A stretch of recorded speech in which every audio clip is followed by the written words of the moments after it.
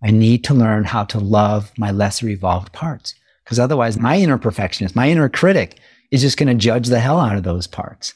When I'm judging those parts in me and I deny those parts, I deny my shadow, I can't help but do the same thing in all my relationships. And it just never ends well. You're listening to the Yoga Teacher Resource Podcast.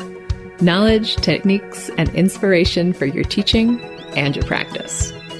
I'm your host, Mado Hesselink. If you're a yoga teacher who loves learning, is passionate about spreading the benefits of yoga, and desires more resources to support your teaching, you're in the right place. Let's get started with today's episode. This episode is a conversation with Todd Norian, author of Tantra Yoga, Journey to Unbreakable Wholeness, a memoir. Todd is a musician, founder of Ashaya Yoga, and a Kripalu Legacy faculty member. A student of yoga since 1980, Todd brings therapeutic, biomechanical knowledge and an unapologetic sense of humor to everything he does. Let's begin. A lot of times I'll start a podcast by asking the guest about how they found yoga and why they decided to start teaching. And I feel like that is so in your book, and we're probably going to get to a lot of that. So where I'd like to start today is just asking you what aspect of yoga feels most alive for you right now, today? Oh, what a great question.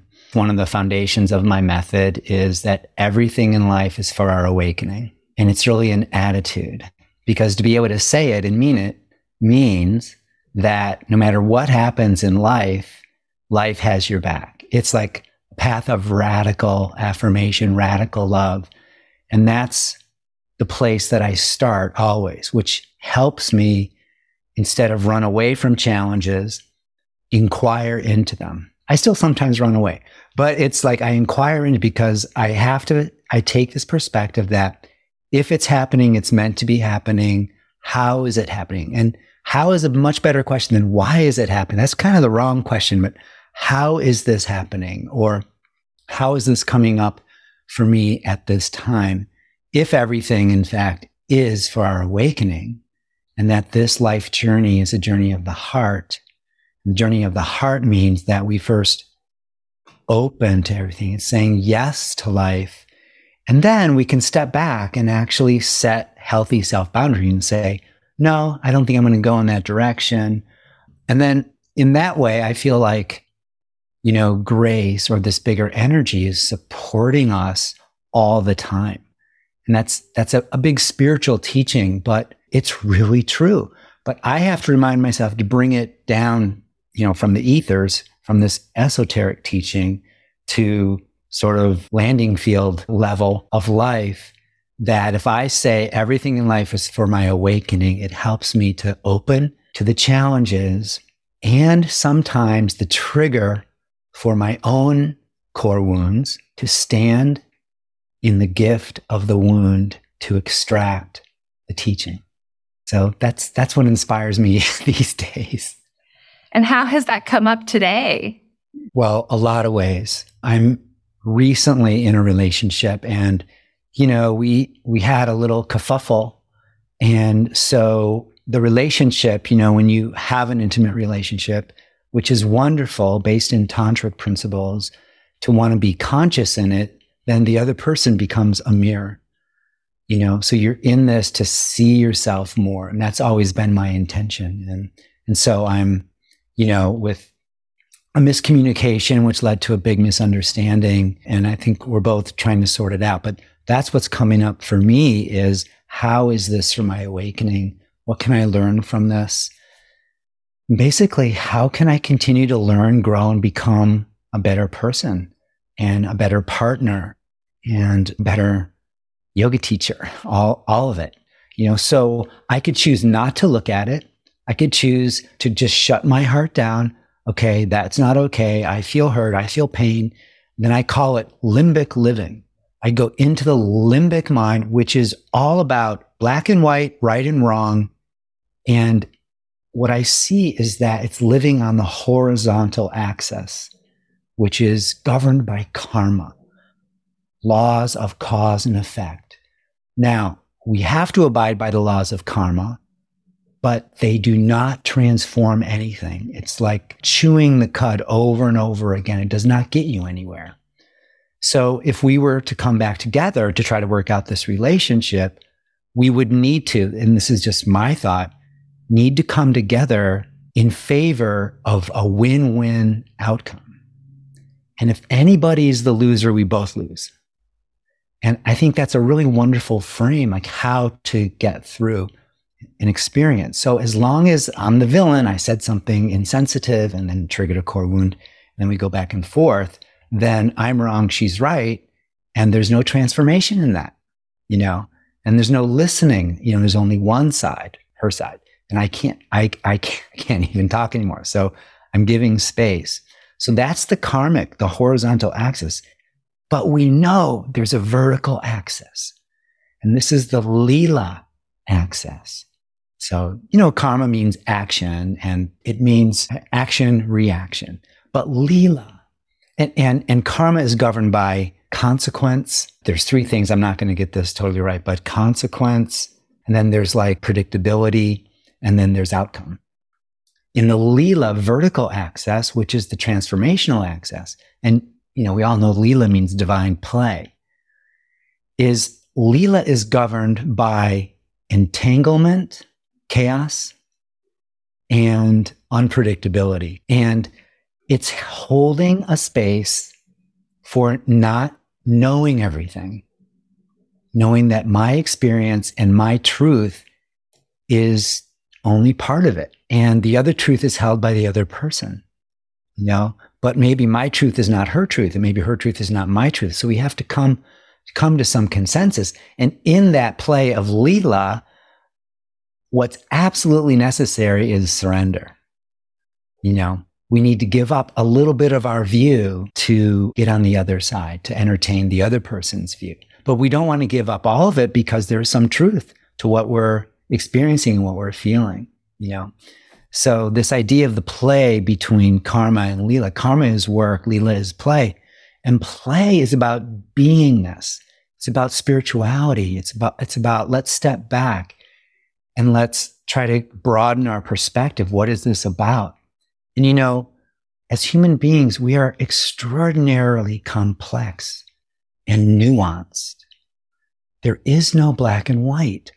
And so if someone is in the black and white, that's limbic thinking, limbic living, which only comes from a survival mode, and the only way to deal with that is to shut down, go away and make myself safe, or attack, it's the fight or flight. So we need to shift from limbic to prefrontal cortex, which is where our consciousness is, where our creativity is. And in fact, where the space of not just survival, but to actually be able to thrive in our relationships and thrive in life.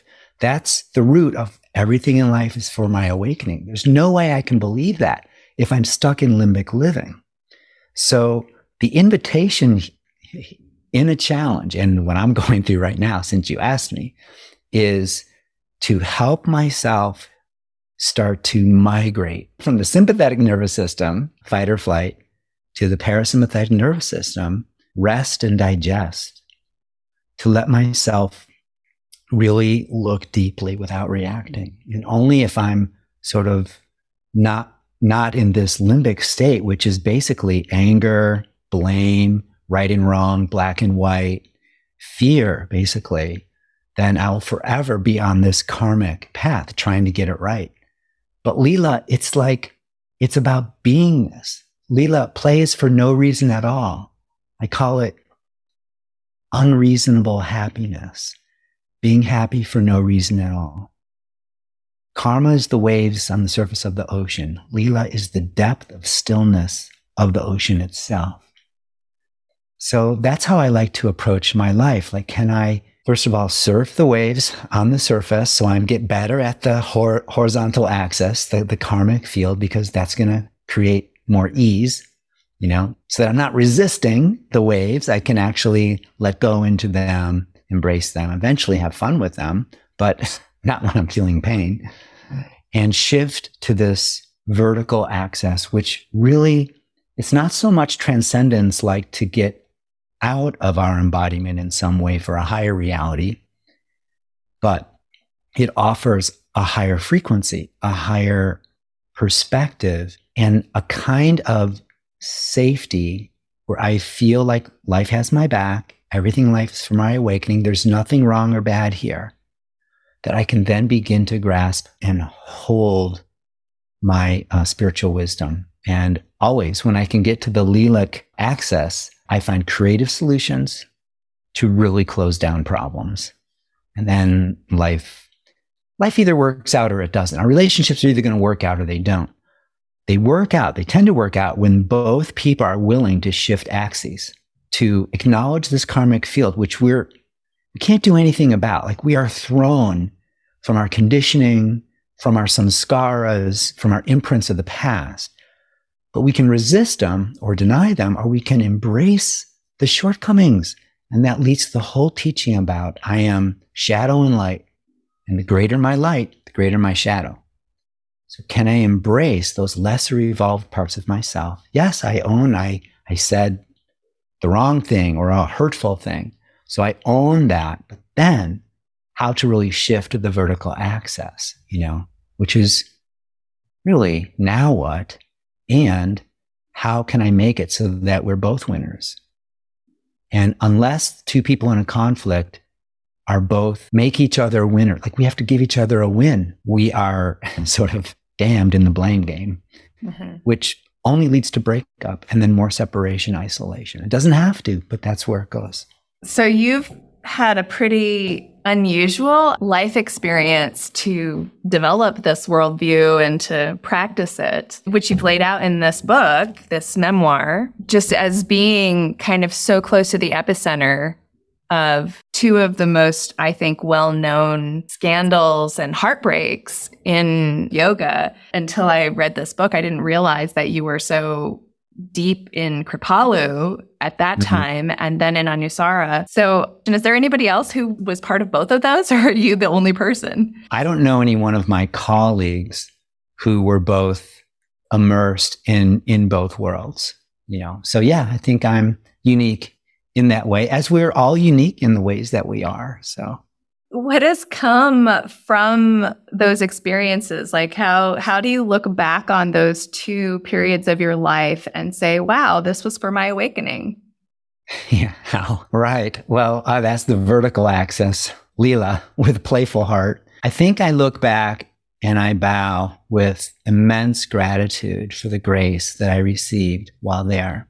I have another sort of set of teachings that I want to die without regret. For that to happen, I have to live with no regrets. Regret is not all bad. Regret can give us understanding. It helps us to not repeat that again, so it's part of it. But to hold regret to the extent that it's debilitating and it pulls us down, regret can be sort of unmaintained. Regret is quicksand that pulls us deeply and eventually into guilt, and then sadness, depression, and, the whole works. So I have no regrets. And I went through a full range of emotion. Think about this. I was involved with Kripalu for 17 years. I was an Iyengar teacher for 3 years before I finally went to Kripalu, and then 17 years at Kripalu there. And I was, one of the main teacher trainers of, I trained over 1,000 Kripalu teachers during my stay, and was very close to the guru at the time, their Amrit Desai. And it was this amazing lifestyle. And my focus was on my spiritual growth and, my heart and all that. So I think what happens when there's a breach of trust, because the scandal was he denied he was having sex with some of the students. And then he finally admitted it after they came out and said, no, this really did happen. I had no idea. So it's like the founder himself was also composed of shadow and light, and his light was very bright and shadow was very dark. I just didn't have the awareness to see it. Some of my colleagues there did see it, so they weren't as devastated when it happened, when it finally came out. But I was devastated because I was so close to him. I was on the guru massage team, so I was trained to give these intense 2 to 3 hour elbow depth massages on this guru's body that had no tension in it. And I, would feel completely obliterated with Shakti after I was with him for that long. We did yoga together. We worked out together. I was on the yoga development team when he said he wanted to bring more alignment into Kripalu and all that. So, we had a really great connection. So as far as a spiritual teacher, I was given so much wisdom and teachings and experience. And then the community was really fabulous. There was so much support, friendship, fun, crazy things that we did, which I mentioned some of them in the book. That was my spiritual upbringing. So with a bond and a trust that deep, when it's broken, that hurts. And I went into a tailspin. I would not chant for like 6 months. I was not even sure I was going to continue with yoga. So, I was experiencing intense betrayal, intense grief. And over the next 6 months or so in my own healing, I realized that even though there was this shadow component, that the yoga was true. And I tuned into what was really true for me, that I benefited from the yoga and the depth of the teachings and all that. So I tried to, instead of focus on what I lost, again, here's the two sides of the coin. Grief is a loss for sure. But when you embrace the grief, it takes you across the bridge of loss to gain. That we can also see what we gained, like if we lose a loved one, what they gave us, the gifts they gave us, which you can't see right away because we're deep in the swamp of grief, which is necessary for the healing. So once I did that healing work and I came out, I was able to look back and say, yes, this was a betrayal, but I received so much, so it's how not to throw the baby out with the bathwater, but how not to ever repeat that again. And that was sort of my mantra, and how to shift the betrayal as an impasse to a rite of passage. And that goes right with everything in life is for our awakening. We are meaning-making machines. As human beings, we're meaning-making machines. It's not what happens to us that matters. It's the meaning we assign to what happens to us that matters. And we are free to create the meaning we want. So I could have said, oh, that was all my fault. I was too gullible. I was naive. Or no, it was all his fault that, was like a Brutus and he just took advantage of me, and how dare him, and, never again am I going to let that happen. I mean, all that was true for me at a certain stage. But then John Friend came to Kripalu it was 97. And when he taught, I just basically laughed myself into an awakened heart. I was wounded from the Kripalu experience, and John really helped me heal. And I love that because his teachings were from the Tantric tradition, which were all about, our truest, highest nature is joy. And why is the Shiva Nataraja, the dancing Shiva, that statue, why is Nataraja dancing? And it's the metaphor because life is meant to be a dance, not a dirge. I thought, oh my God, I've been living the dirge of, oh, poor me, I was betrayed, and triggered all my unworthiness issues and my core wounds and all that. And I started to get happier in my life. I dedicated 15 years to Anusara, which was wonderful. I became, I would say, not close with John Friend, but close as colleagues.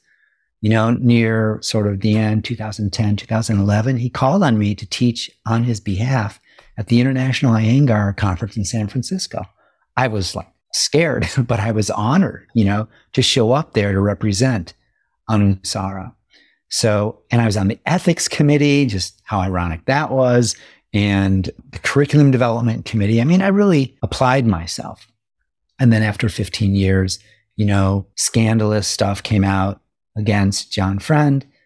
And as part of the ethics committee, we actually sat down with him and asked him to step down to do healing work, psychological work, to just take a break. In that moment, he refused. He went against his ethics board. And right in that meeting, several people resigned right away. I stayed, but many of my colleagues just said, okay, then that's it. The allegations and the scandal was that severe that people, just found it hard to be with. Some change needed to happen. So that was part of it. And then, John Friend did what he needed to do, and he took a legal stance. He closed down. He had to find his safety in the way that he needed to. And I completely understand there's not a loser and a winner. And if we were to heal that community, we would have all had to come together and make winners out of everyone. That never happened, And so we stayed at the karmic level, which is black and white, right and wrong. And nobody had a real chance to heal. I reached out, but he was unwilling to have the conversation with me. Yeah. He was offended that I reached out. I said, I forgive you. And it was like, what do you forgive me for? I'm like, whoa. He was just not there. I don't judge him for that. But I think this is part of what I teach is integration. Yoga is the integration of body, mind, emotions, heart, spirit. And if you're not doing your emotional work, if you're not, standing in the gift of your wound, you will not have the wisdom to hold space for others in their wound. And then we become wounders. We perpetuate the wounding on others. I can only have compassion for someone else to the extent that I'm compassionate with myself. Otherwise, I'm judging myself and my own sort of lesser evolved parts of my being, and I'm judging the other person. Well, there's no one out there. I'm reacting to you in the exact way that I react to myself. I mean, to me, this is the spirituality of relationship, is I can only be how I am with you because I can be that way with myself, And that's why when I said something hurtful to the person I am or was in relationship with, I wasn't necessarily hurting her, but she took it that way. I was hurting myself. I disrespected myself. I disrespected the goddess in me. And if there's a way that we can come together and see that, to take full ownership of that, then I think there's potential for healing. And when I look back at both of those experiences, after I branded my own method, I said, I never would have had the fire to say, okay, never again. I'm not joining another teacher or another community. I'm going to actually teach and teach from my heart, to share this journey of my heart because it has worked for me. All these different principles and teachings, alignment techniques that I've adapted for Ashaya, here I am. So I look back, it's like, yeah, if those two scandals didn't happen, I wouldn't be here where I am today. And I think for all of us as yogis and teachers, how are you being with your life? In other words, how are you being with your past? Do you embrace it? Do you source the teachings from it? Or are you in denial about it? Do you push it away? Do you wish it never happened? Do you have all kinds of guilt and regret about what you said, what you shouldn't have said, who you were in all the relationships? Or can you see the present stands on the shoulders of the past? The future comes to us as a gift from the past. Because the light that we see now is 8.5 seconds late. From the sun, it takes 8.5 seconds for our eyeballs to see the light, and then another billionth of a second to go from the light in the eyeballs to the brain to cognize, oh, that's vision, like that's what I'm seeing. So how we work with the past, I think, is everything. And then we want to be in the present moment, but we use the present moment to stand on the wisdom that we've extracted because of the meaning that we give to our experiences. Not what the experiences are, it's the meaning we give to it so that we can create a future of destiny, worthwhile living. And we all have a destiny of greatness. I could say, well, that's our potential. Whether someone chooses that or not is really the path of the heart. The fact is that what we see is Maya, meaning we're all living in this ephemeral world. That material, like this table in front of me, is solid and it's pulsing in and out of existence because of what quantum physics has proven. This everything in the material world is a pulse of spirit. And so two things happen at the same time, and that's why everyone has shadow and light. So if we're living in this illusion all the time, the tantric view, some other, like earlier yogic views are like, okay, let's transcend this and get to a greater reality. But Tantra is really about let's embrace the illusion. And since we are living in the illusion that what we see in the material world appears real, but it's really flashing in and out of existence. Let's create the Maya we wish for. So what does your heart most deeply desire? These are the 3 Tantra questions. What does your heart most deeply desire? What value is that to you? And what are you prepared to do about it? That is my heart's compass, because those 3 questions really help me discern and make the changes that I need to align, to create sort of my life journey, or this Maya, this sort of form of illusion, to basically work it to my advantage. I think when spiritual teachers are not doing their deeper emotional work, and I can't say that they weren't doing their work, but it appears that, wow, there was like a lot of undigested core wounds underneath that. And when it was pointed out, they did not choose to surrender and do the deeper inner work. Neither of them. That's all of us. Like, we don't present our shadow first. We bring our best, and we want to bring our best forward. And I think that's part of the beauty of the path of the heart. We strive to be better. We strive to serve. We strive. Everybody's wanting freedom from suffering. And so in doing the best we can, if we're not also embracing our shadow self, and being humble as we go, and trying to discern this idea of power and maybe greed for power, that we can get into trouble, and then we trip. And my hope for both of them is that they recognize that they tripped, and that they've become better people because of it.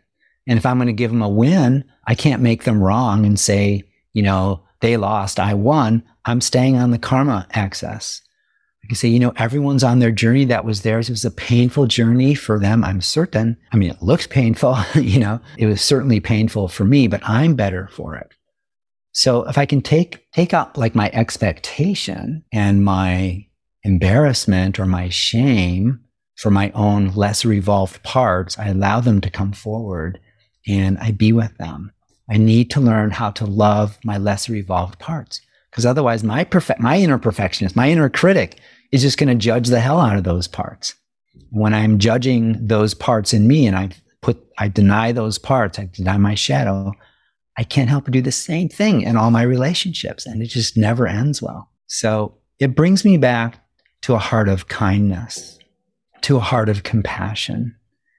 And in my own journey, I talk about the 3 C's, which is, when I'm going inside, I want to go in with the attitude of curious, to be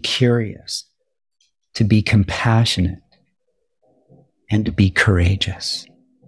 When I can do that, I'm able to extract the spirit wisdom from any experience that I have. Like, everything in life is for our awakening. Okay, teach me how to get that. So to be curious, you have to open. We have to let go of our premonitions and our conditionings and all that. And that's what's so hard. We're so conditioned. And that's all limbic living. The prefrontal cortex is sort of like the wide open blue sky, free of a cloud of conditioning, where we actually have clear seeing. That's why I practice yoga. That's why I meditate every single day. Every day I penetrate the clouds of my own conditioning to seek clear seeing. And a lot of that, it's embracing myself or crying in my meditation because my heart is so darn hurt, But I don't necessarily fall apart completely because I've got myself. I love my life. I've got my practice. I have friends. I have grace, and I understand life has my back, and this too is part of my growth. So, I haven't given up. I'm still trying to make meaning out of the conflicts in my life, and I'm, hopeful, we could say. Can we talk about a definition of spirituality? Because Sure. You've used the word several times, and in your book, it seems like you have a strong propensity towards spirituality. Like, this has been such a major thread and theme through your life. And I wonder how much of the trouble we get into is misunderstanding what this means and what spiritual accomplishment actually means in a human being. Because it's so easy to get it mixed up with charisma. What is this actually? What does it mean about a person? And does it say anything about integrity? What is the role of a spiritual teacher in my life? I think there is an assumption made often that if someone is spiritually accomplished, that they have high levels of integrity, that the two are inseparable, right? And yet your experience shows that that doesn't seem to be the case. And in fact, if you look out in the wider world, there are so many examples. I know. Right? Where it's almost like an inverse relationship. And so that just brings me back around as what does this mean? What is spirituality? Spirituality is the integration of body, mind, and heart. Unless we're doing the work on all levels of our being, which encompasses light and dark, all chakras from the root up to the 6th or 7th chakra, depending on what system you follow, it's not spiritual.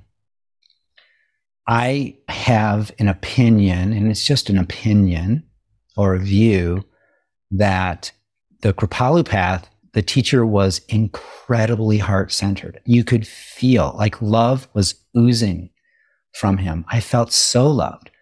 I felt like Grace, when he would walk into a room, I felt like Grace had my back, and I was wrapped in a blanket of grace that dissolved my problems, that told me I was safe, that told me I was okay on a cellular level. There are times when the bliss and the tingling sensation in my body was orgasmic to the extent of I just had to throw my arms up, or I had to make a sound, or you could see in some of the Shakti sessions earlier in the day, in the early 80s, karma, the guru's presence was releasing samskaric imprints from lifetimes of suffering in the individuals, in the seekers. There's a term called Shaktipata Hridaya. Shaktipata is the descent of grace. Hridaya is the heart, into the heart of the student, into the open heart of the student. You can't receive Shaktipata unless your heart is open. So when you open your heart, grace descends.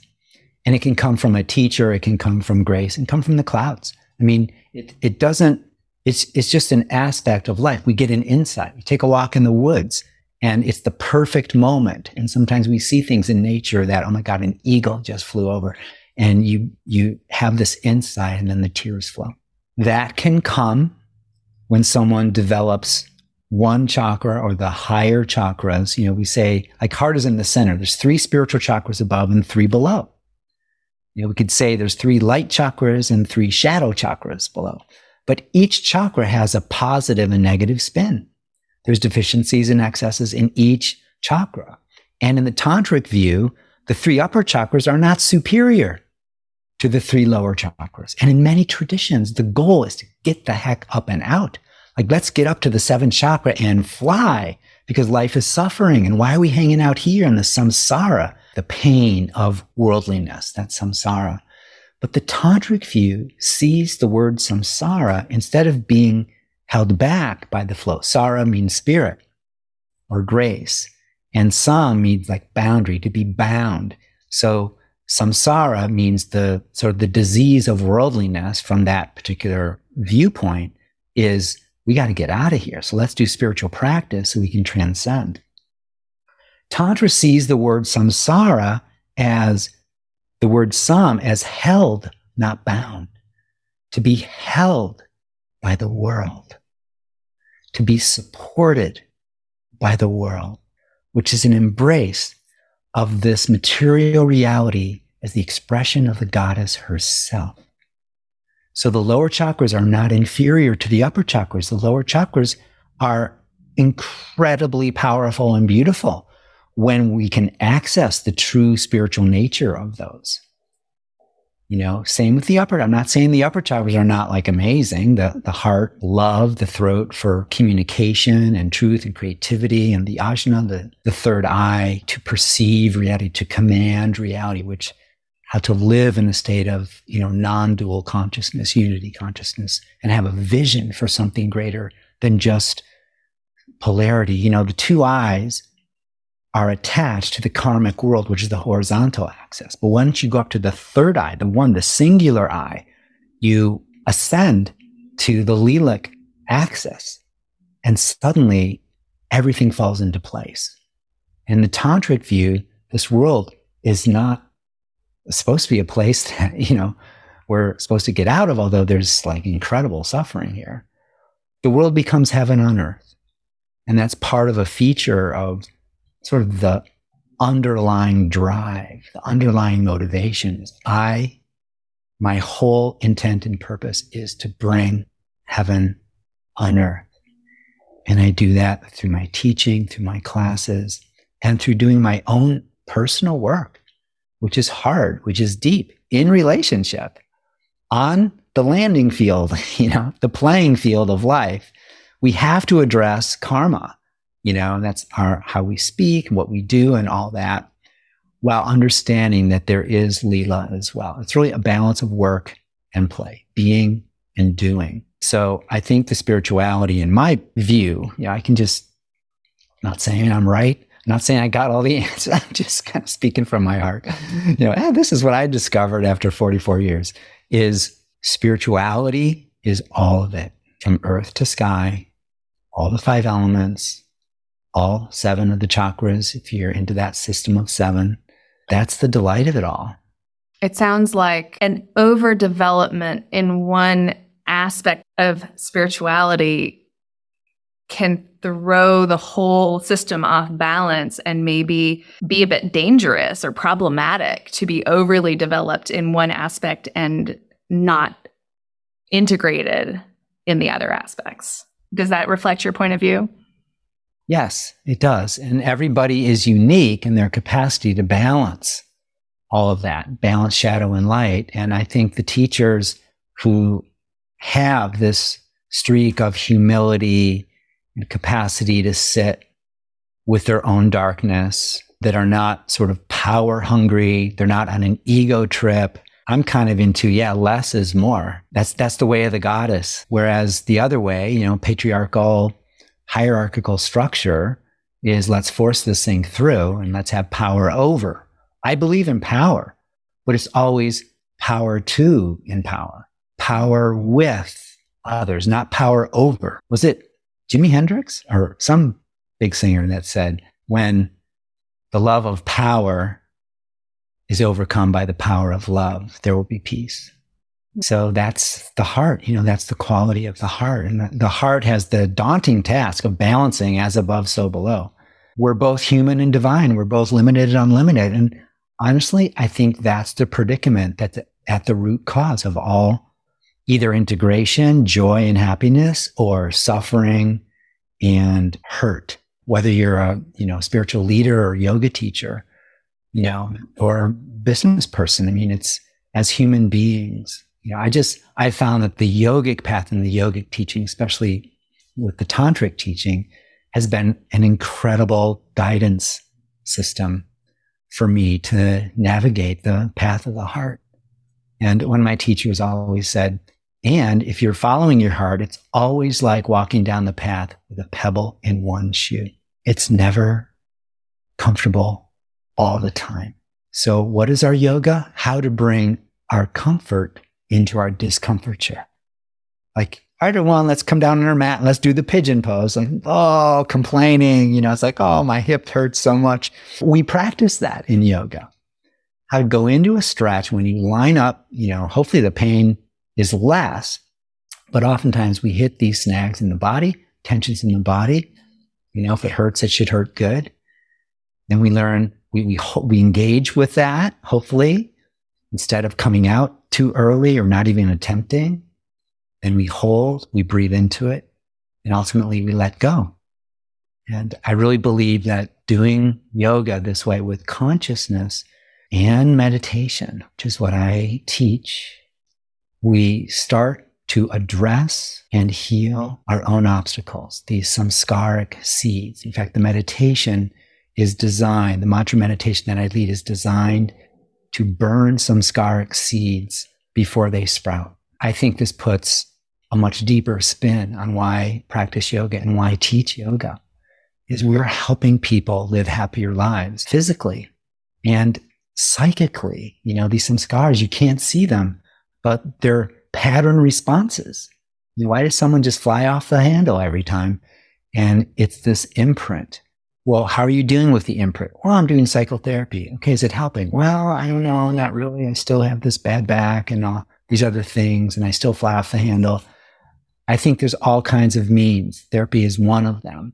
But I like the idea of working cellularly and psychically, as well as emotionally. We need to reach out for support.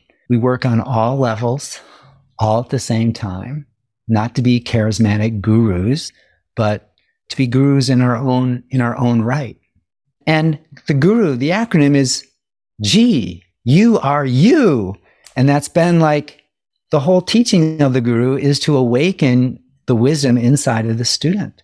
So as teachers, we give the gift of joy to people. We give the gift of empowerment. And sometimes we give the gift of empathy, and we just hold space for others. But we can't hold space if we're not holding space for ourselves. Teaching is a sadhana, a spiritual practice, because the students that come are the direct mirrors to us, the things that we need to see ourselves and continue to grow. I think that's a great place to wrap up. If listeners are curious to hear more of your story and get your book and learn about what you do, where should they go? They can go to Amazon. I have it in hard copy and Kindle. And they can go to my website, ashayayoga.com. They can order it there. Well, thank you so much for sharing so much of your perspective and your experience, and for writing this book and peeling back the curtains. Well, thanks for the opportunity. I really enjoyed speaking with you.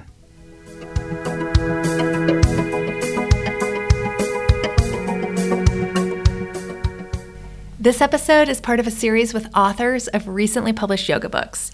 If you enjoyed this episode, be sure to check out the rest of the series by looking above or below this episode in your podcast player.